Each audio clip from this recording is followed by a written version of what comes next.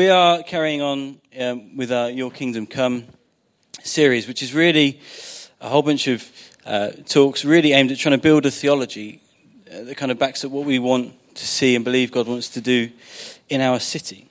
And we've kind of lifted it from the Lord's Prayer. So Matthew 6, verses 9 to 10 says this: Our Father in heaven, hallowed be your name. Your kingdom come, your will be done on earth as it is in heaven. I don't know about you, but I grew up in church, and it did change over time, but initially certainly there was this kind of emphasis on us going to heaven. That actually our faith was possibly a little bit weighted too much towards getting a ticket stamped and going to heaven. Heaven being, of course, to most people what they see on The Simpsons, which is fluffy white clouds and golden gates. And apparently, I had a quick look to see if I could share any images. Apparently The Simpsons think that there is Catholic heaven, which is wonderful, and Protestant heaven, which is full of suffering and displeasure. So, but that kind of weird, fluffy clouds thought. But actually, if you look at Jesus' ministry, he didn't really speak so much about us going to heaven, so much as he spoke about heaven coming to us. Kind of completely flipped around. N.T. Wright, a theologian, says this: Jesus' resurrection is the beginning of God's new project. Not to snatch people away from the earth to heaven, but to colonize earth with the life of heaven. That, after all, is what the Lord's Prayer is all about.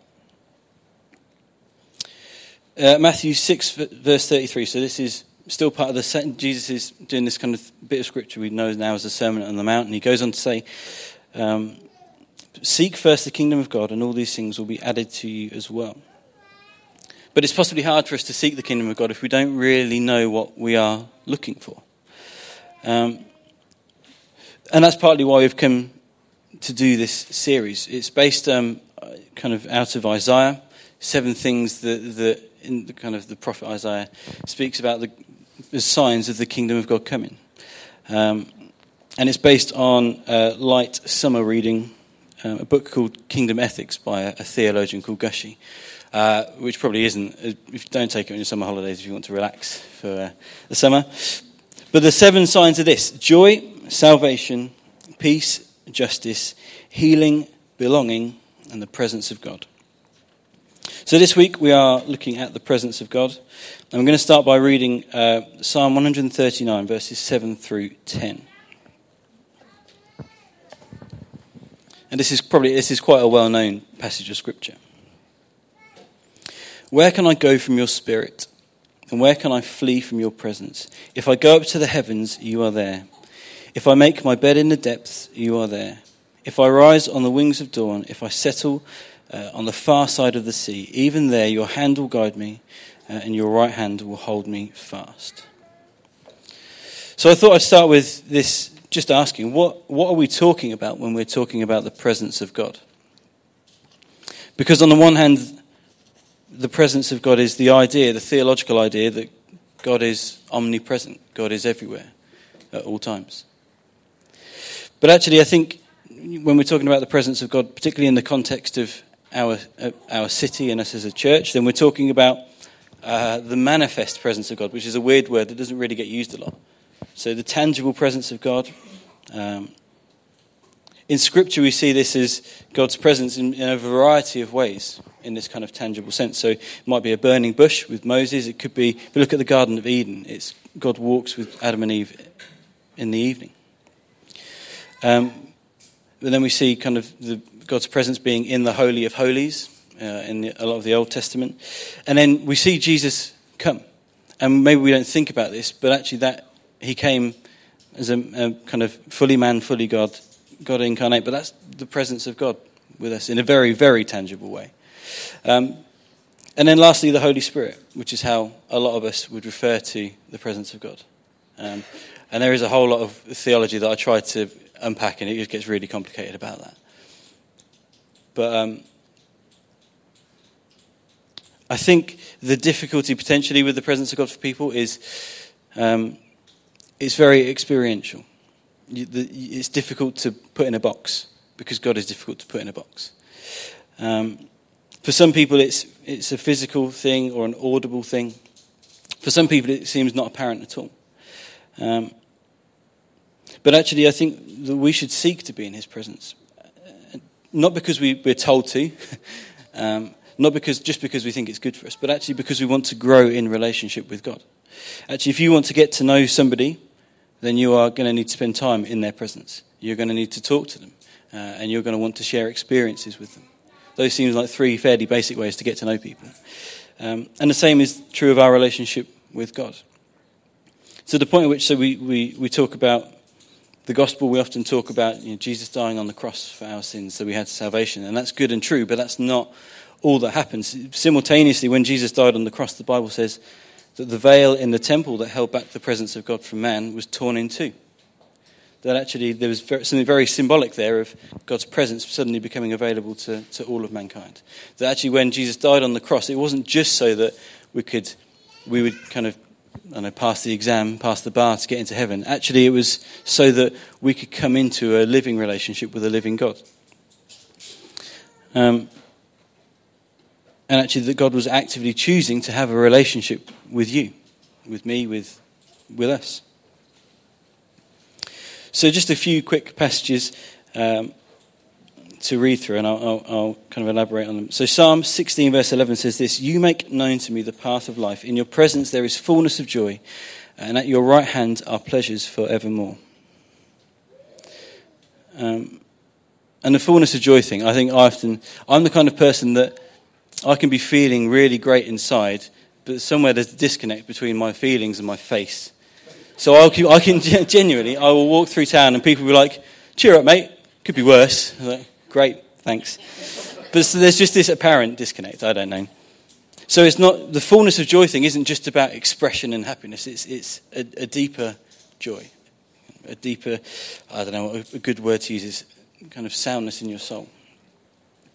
2 Corinthians 3:17 says this: "Now the Lord is Spirit, and where the Spirit of the Lord is, there is freedom."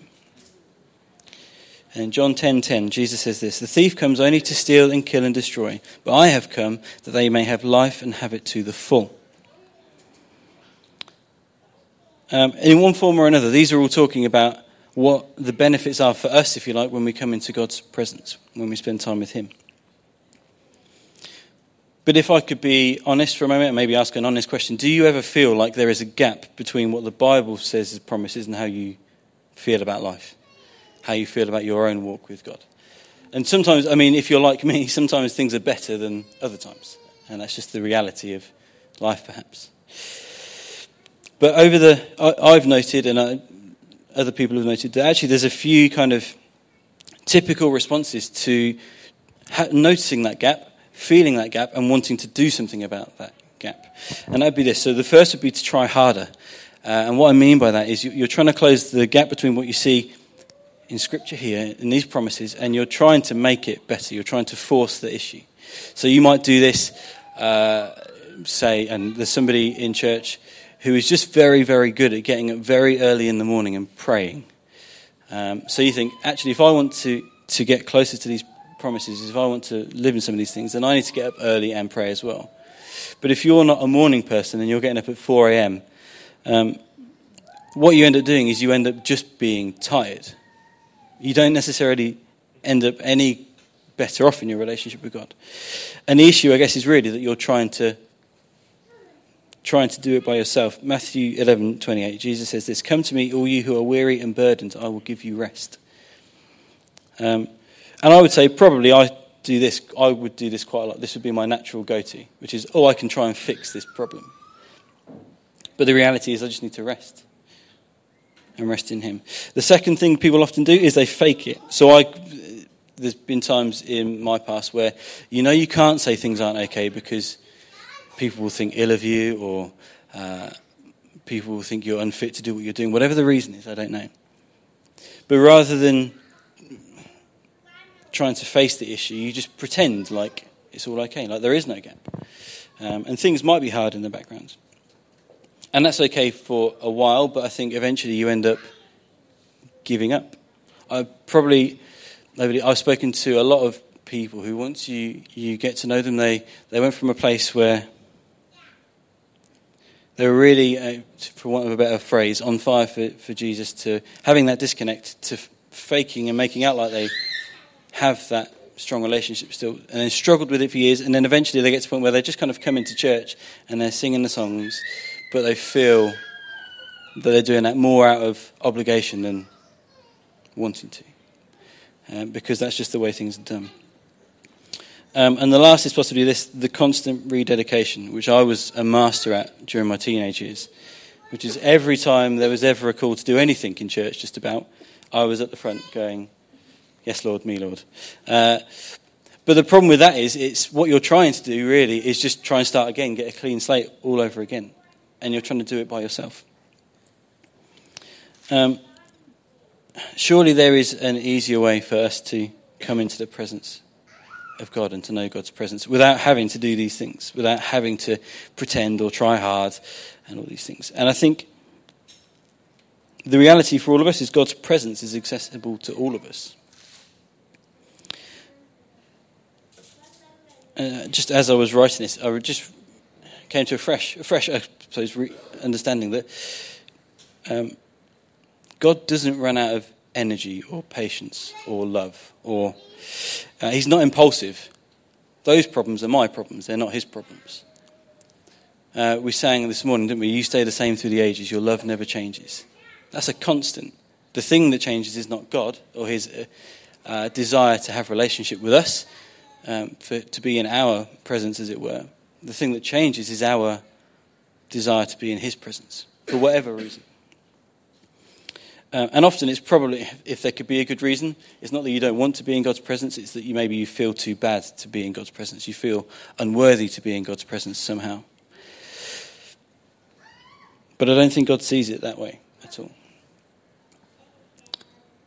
I'm going to use an analogy that I know a little about, but not very much. So, any surfers in the room?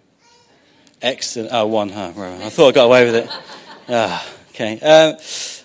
So, I have never been surfing for my own health. I've been bodyboarding because that requires much less skill. I recently went paddleboarding with Rob and Jen. On a scale of 1 to 10, how would you rate my balance? -2. That's good, yeah. So that's on relatively calm water on a fairly well-balanced board. Not a chance. But even with bodyboarding, one thing that you learn to do, you have to learn to do, is learn how to see a wave come in and basically make the most of the wave to achieve anything worthy of note at all, whatsoever. And within that, there's times of rest and there's times of observing and seeing what's happening.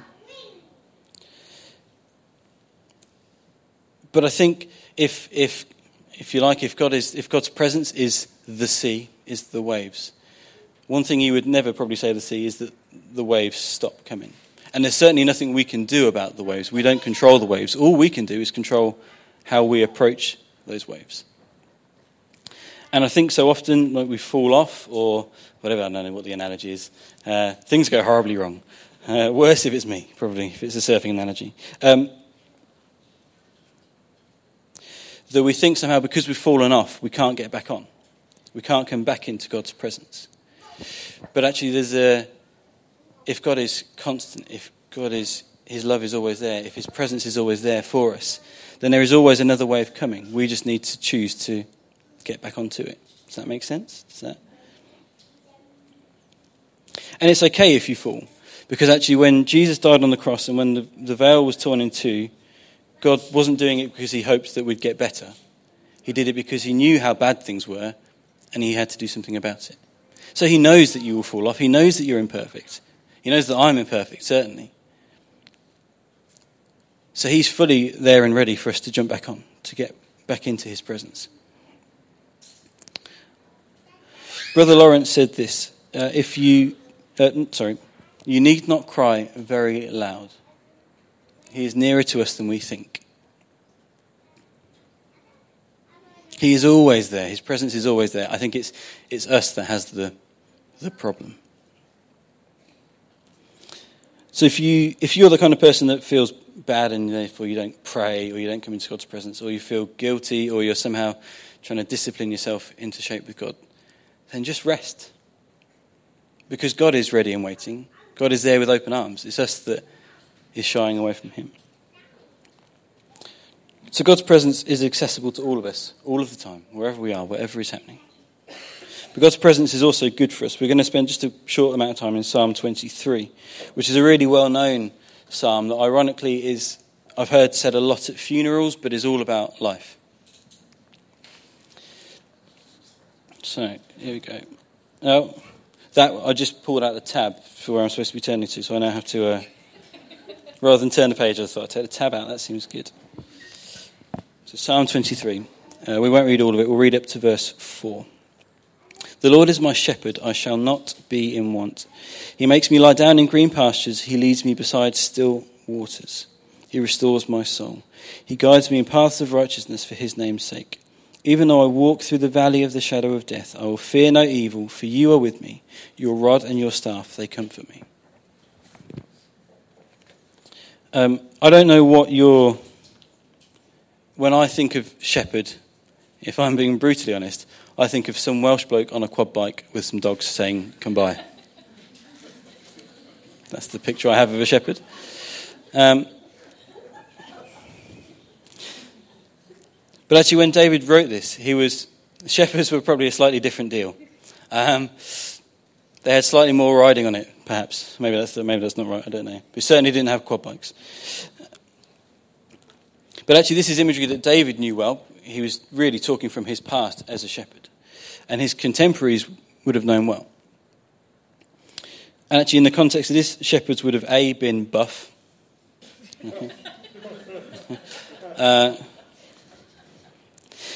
But they were responsible. They were the ones that the sheep knew would find them food, would find them water, would be their protection. Actually, if they were on duty, they would have slept in the field to protect the sheep. They took all responsibility. If something went wrong, there was no questioning whose head it fell on. And in this, David is referring to the shepherd, obviously, as God. He's also referring to us as sheep, which is interesting. So here's my brief understanding of sheep. They find safety in community. So if something comes to attack them, they kind of just huddle together in one big ball of fluff, like a weird cloud formation, and hope they aren't the ones that get picked off. They kind of just huddle together and hope for the best. They're insecure. I've never looked at a sheep and gone, I think you know who you are. They always just eye you up. You know, they're just unsure of you.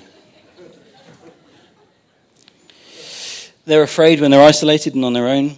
They are not intelligent unless they are really the masters of all and we're just fooled by their acting skills. And they don't make rational decisions for themselves. They kind of just follow the pack. And kindly, David used sheep to depict us in this passage of Scripture.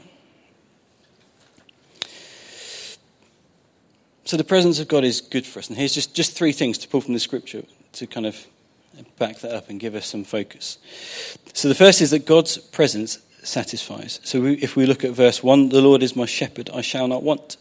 If we reword that, we could say this: because the Lord is with me, I'm fully satisfied. Because the Lord is with me, so that's the cause, I'm fully satisfied. That's the effect. So when we start to substitute God's presence for other things, we'll end up unsatisfied. So if the need for approval is my shepherd, then I'm going to be unsatisfied. If that's success and achievement, I'm going to be unsatisfied. And I would point to just people who you would call successful in life and just end up completely dissatisfied with what they've got. Maybe it's security, or maybe it's money, or maybe it's relationships, I don't know. But if you substitute God and God's presence in your life for something else, you're going to end up unsatisfied, because only God's presence can fully satisfy your soul. God's presence also restores. So if we read verses 2 and 3, he makes me lie down in green pastures, he leads me beside still waters, he restores my soul. And what's interesting in this is David seems to understand that actually our presence around God sometimes needs to be different than it is. So God's presence can be different towards us and us towards him. So if you are watching, I don't know, the football on TV, that your presence should definitely be different, husbands, when we're having a conversation with our wives. Tom, mostly. I speak to myself as much as anybody else. That actually in different situations, our presence should be different. We should be handling ourselves differently.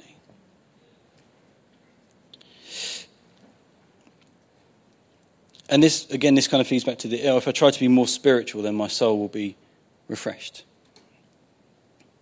Now, actually, probably we need to learn just to rest.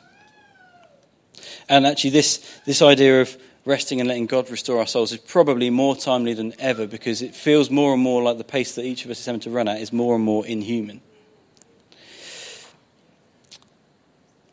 I was just reading, there's a lady called Letty Cowman I'd never heard of, who used to write devotional books for people.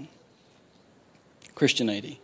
And she once told a story of an Englishman who, I don't know when this would have been, mid-19th century perhaps, who in all his imperial wonderfulness went to Africa and basically said, I want to go on safari and see every jungle there is. But because this is like 1850s England, he can't just go on safari. He's got to take the tent and the food and the wine and the books and everything.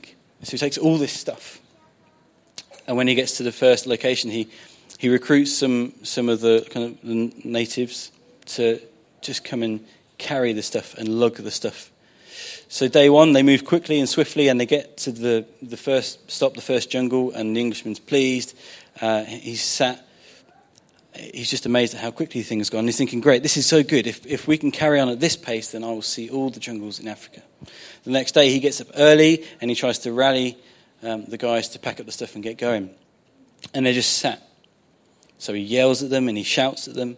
He offers them more money, and they just sit. And then one of them chirps up and just says to him, says this, it's not that they are too tired. It's not that they're worn out. They believe that yesterday we travelled too far, too fast, and we must wait for our souls to catch up. Do you ever feel like that? Like you're going too far, too fast, and you just need your soul to catch up. Sometimes we just need to bring our stuff to God, not worry about being more spiritual, but just bring it to God and go, God, I need you. I just need to rest. I just need to stop. And the Bible says that when that happens, this passage says that he will restore our souls, which is something that we cannot do, but he can. And then lastly, God's presence protects. So if we read verse 4, even though I walk through the valley of the shadow of death, I will fear no evil, for you are with me. Your rod and your staff, they comfort me. One of the things I noticed reading through this was the context goes from God being he to God being you. That actually, maybe that's more about us, that when things are bad, we suddenly realise we need that personal connection with God. Maybe we're just better at reading, recognising our need for that in those times. But your rod and your staff, again, this is kind of pictorially, I just don't get it because I have no idea what shepherds do at all. I presume it's something to do with sheep, I don't know. But the rod would have been a blunt weapon, like a club almost, that a shepherd would have been able to use with great force and great precision to stop the attack of bears or lions. And a staff would have been like a stick with a hook in it that actually, I think they still use these now, where a sheep gets stuck in the thicket and essentially they can just wrench the sheep out of danger, out of the funny, horrible, horrific mess it's got itself into.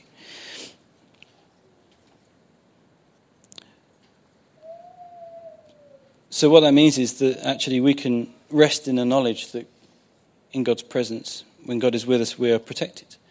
He's out protecting us with a rod, and he's pulling us out of the mess we get ourselves into with the staff. And I think if we'll often try and fix the messes we get ourselves into. I don't know if you noticed that. So for just being really, really honest, so for myself and Ash, the last, I don't know how many months, we've been on a real knife edge with money. Just every month we go from this is good to it feels like everything we own is breaking and we're fixing things all the time. We have no money. So And month after month, my natural response is, I need to work harder, do more, come up with some brilliant idea that will solve this problem. And every once in a while, I remember, I need to pray. I need to come back into God's presence. And every time he tells me all will be okay.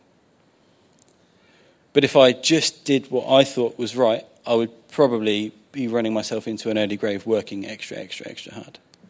And achieving very little, probably. So God's presence satisfies, restores, and protects. And I think this is important for us. We need to know God's presence for ourselves, because actually the presence of God is what our city needs, probably as much as anything else. So God's presence is for us, but God's presence can restore our city, can transform our city.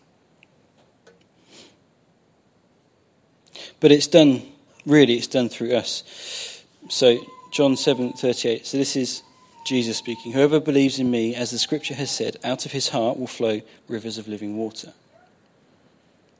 So actually, if this is Jesus being present with us, being present with the people he was speaking to, actually, if we are in God's presence, then we can expect rivers of living water to flow out of us and into others, into those around us, and to affect the lives of those around us. The question is, the tricky thing is, how does that work out? And I grew up in a church that prayed and prayed and prayed for God's presence just to come to the city, which is good. I have no problem with that. But I wonder if it's the wrong prayer. I wonder if a better prayer is, God, would you let me stay in your presence? And would you let me hear you when I'm in situation X, Y, or Z? So that I can actually outwork the things you want to do rather than the things I think we should do. So just a few examples. Maybe it's a business meeting, you're in and it's bad. Things are not good. What if rather than just using our brains, which is a good thing to do. I'm not saying don't use your brain. What if we took a minute in our seat in that meeting to go, okay, God, I need you. What do I do here? And you just come into God's presence and let him speak to you. Because actually, whenever I've been in stressful meetings, you make rash decisions or bad decisions. Maybe you make good decisions, I don't know. But what if you could not just make good decisions, you could make a God decision? That actually you could take a step back and you get heaven's perspective on whatever situation you're discussing. I just have a feeling that it would make a difference, that it would change the situation. Or maybe you're a teacher and there's a difficult child that nobody gets on with. But actually you could take a step back and go, okay, God, let me come into your presence. What do you think about this child? And actually your words you spoke to that child was the one that changed the path of that child's life.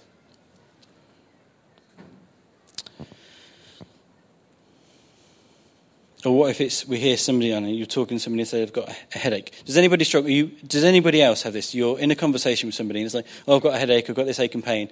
And you go, I know I need to pray. And your next immediate thought is, I can't do it. Is it just me that has that? Just me, okay. What if I, in that moment, took a step back into the presence of God? Because we sang again this morning, didn't we? That idea, you make me brave. Actually, in God's presence, we have fresh courage, fresh confidence in him, that we might pray with people. See, I think that this kind of Christianity is normal. I think we've maybe got Christianity down over the years to just preaching at people. And people need to hear the gospel, they need to hear the good news. But if we are just shouting at people, they're not going to listen. But actually, what if each of us took time somehow to find God's presence in the midst of our everyday situations and brought God's love into those situations, brought God's life into those situations, and spoke what he had to say rather than just what we had to say. But I think that if we want that, the first thing we have to do is go, okay, God, I need more of your presence. I want to learn what it is to come into your presence more.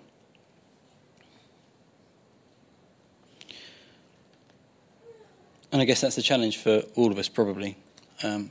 As I read this, I was like, oh, man, I need to do this more. I need to take even if it's just stepping back and taking a deep breath and going, okay, God, come be here.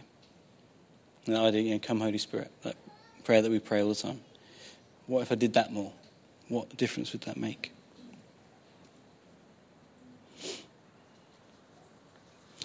I just thought there's probably a few people in a few different places that I thought would be good to pray for, just as we finish. So some of you heard the passage, even though I walked through the valley of the shadow of death, you're like, yep, I feel that right now. I feel things are not so good. I'm struggling, whatever, the different things. It would just be good to give you time to come before God, come into his presence and let him encourage you and speak to you. And I would say on that as well, even though it might not feel like it, God's promise is not that you are in the valley of the shadow of death, it's that you're going through it. There's the other side. And I guess, if you like, that today means you're one day closer to getting to the other side than you were yesterday. You're not stagnant.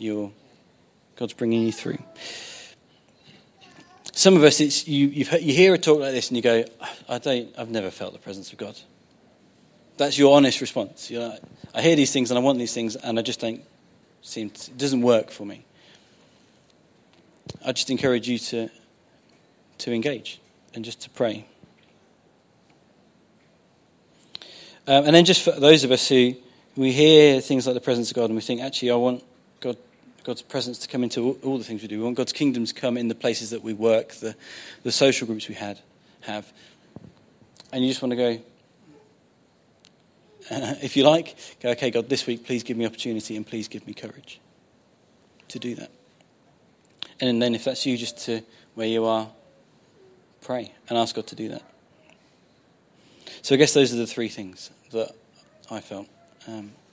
So shall we stand? Shall we pray?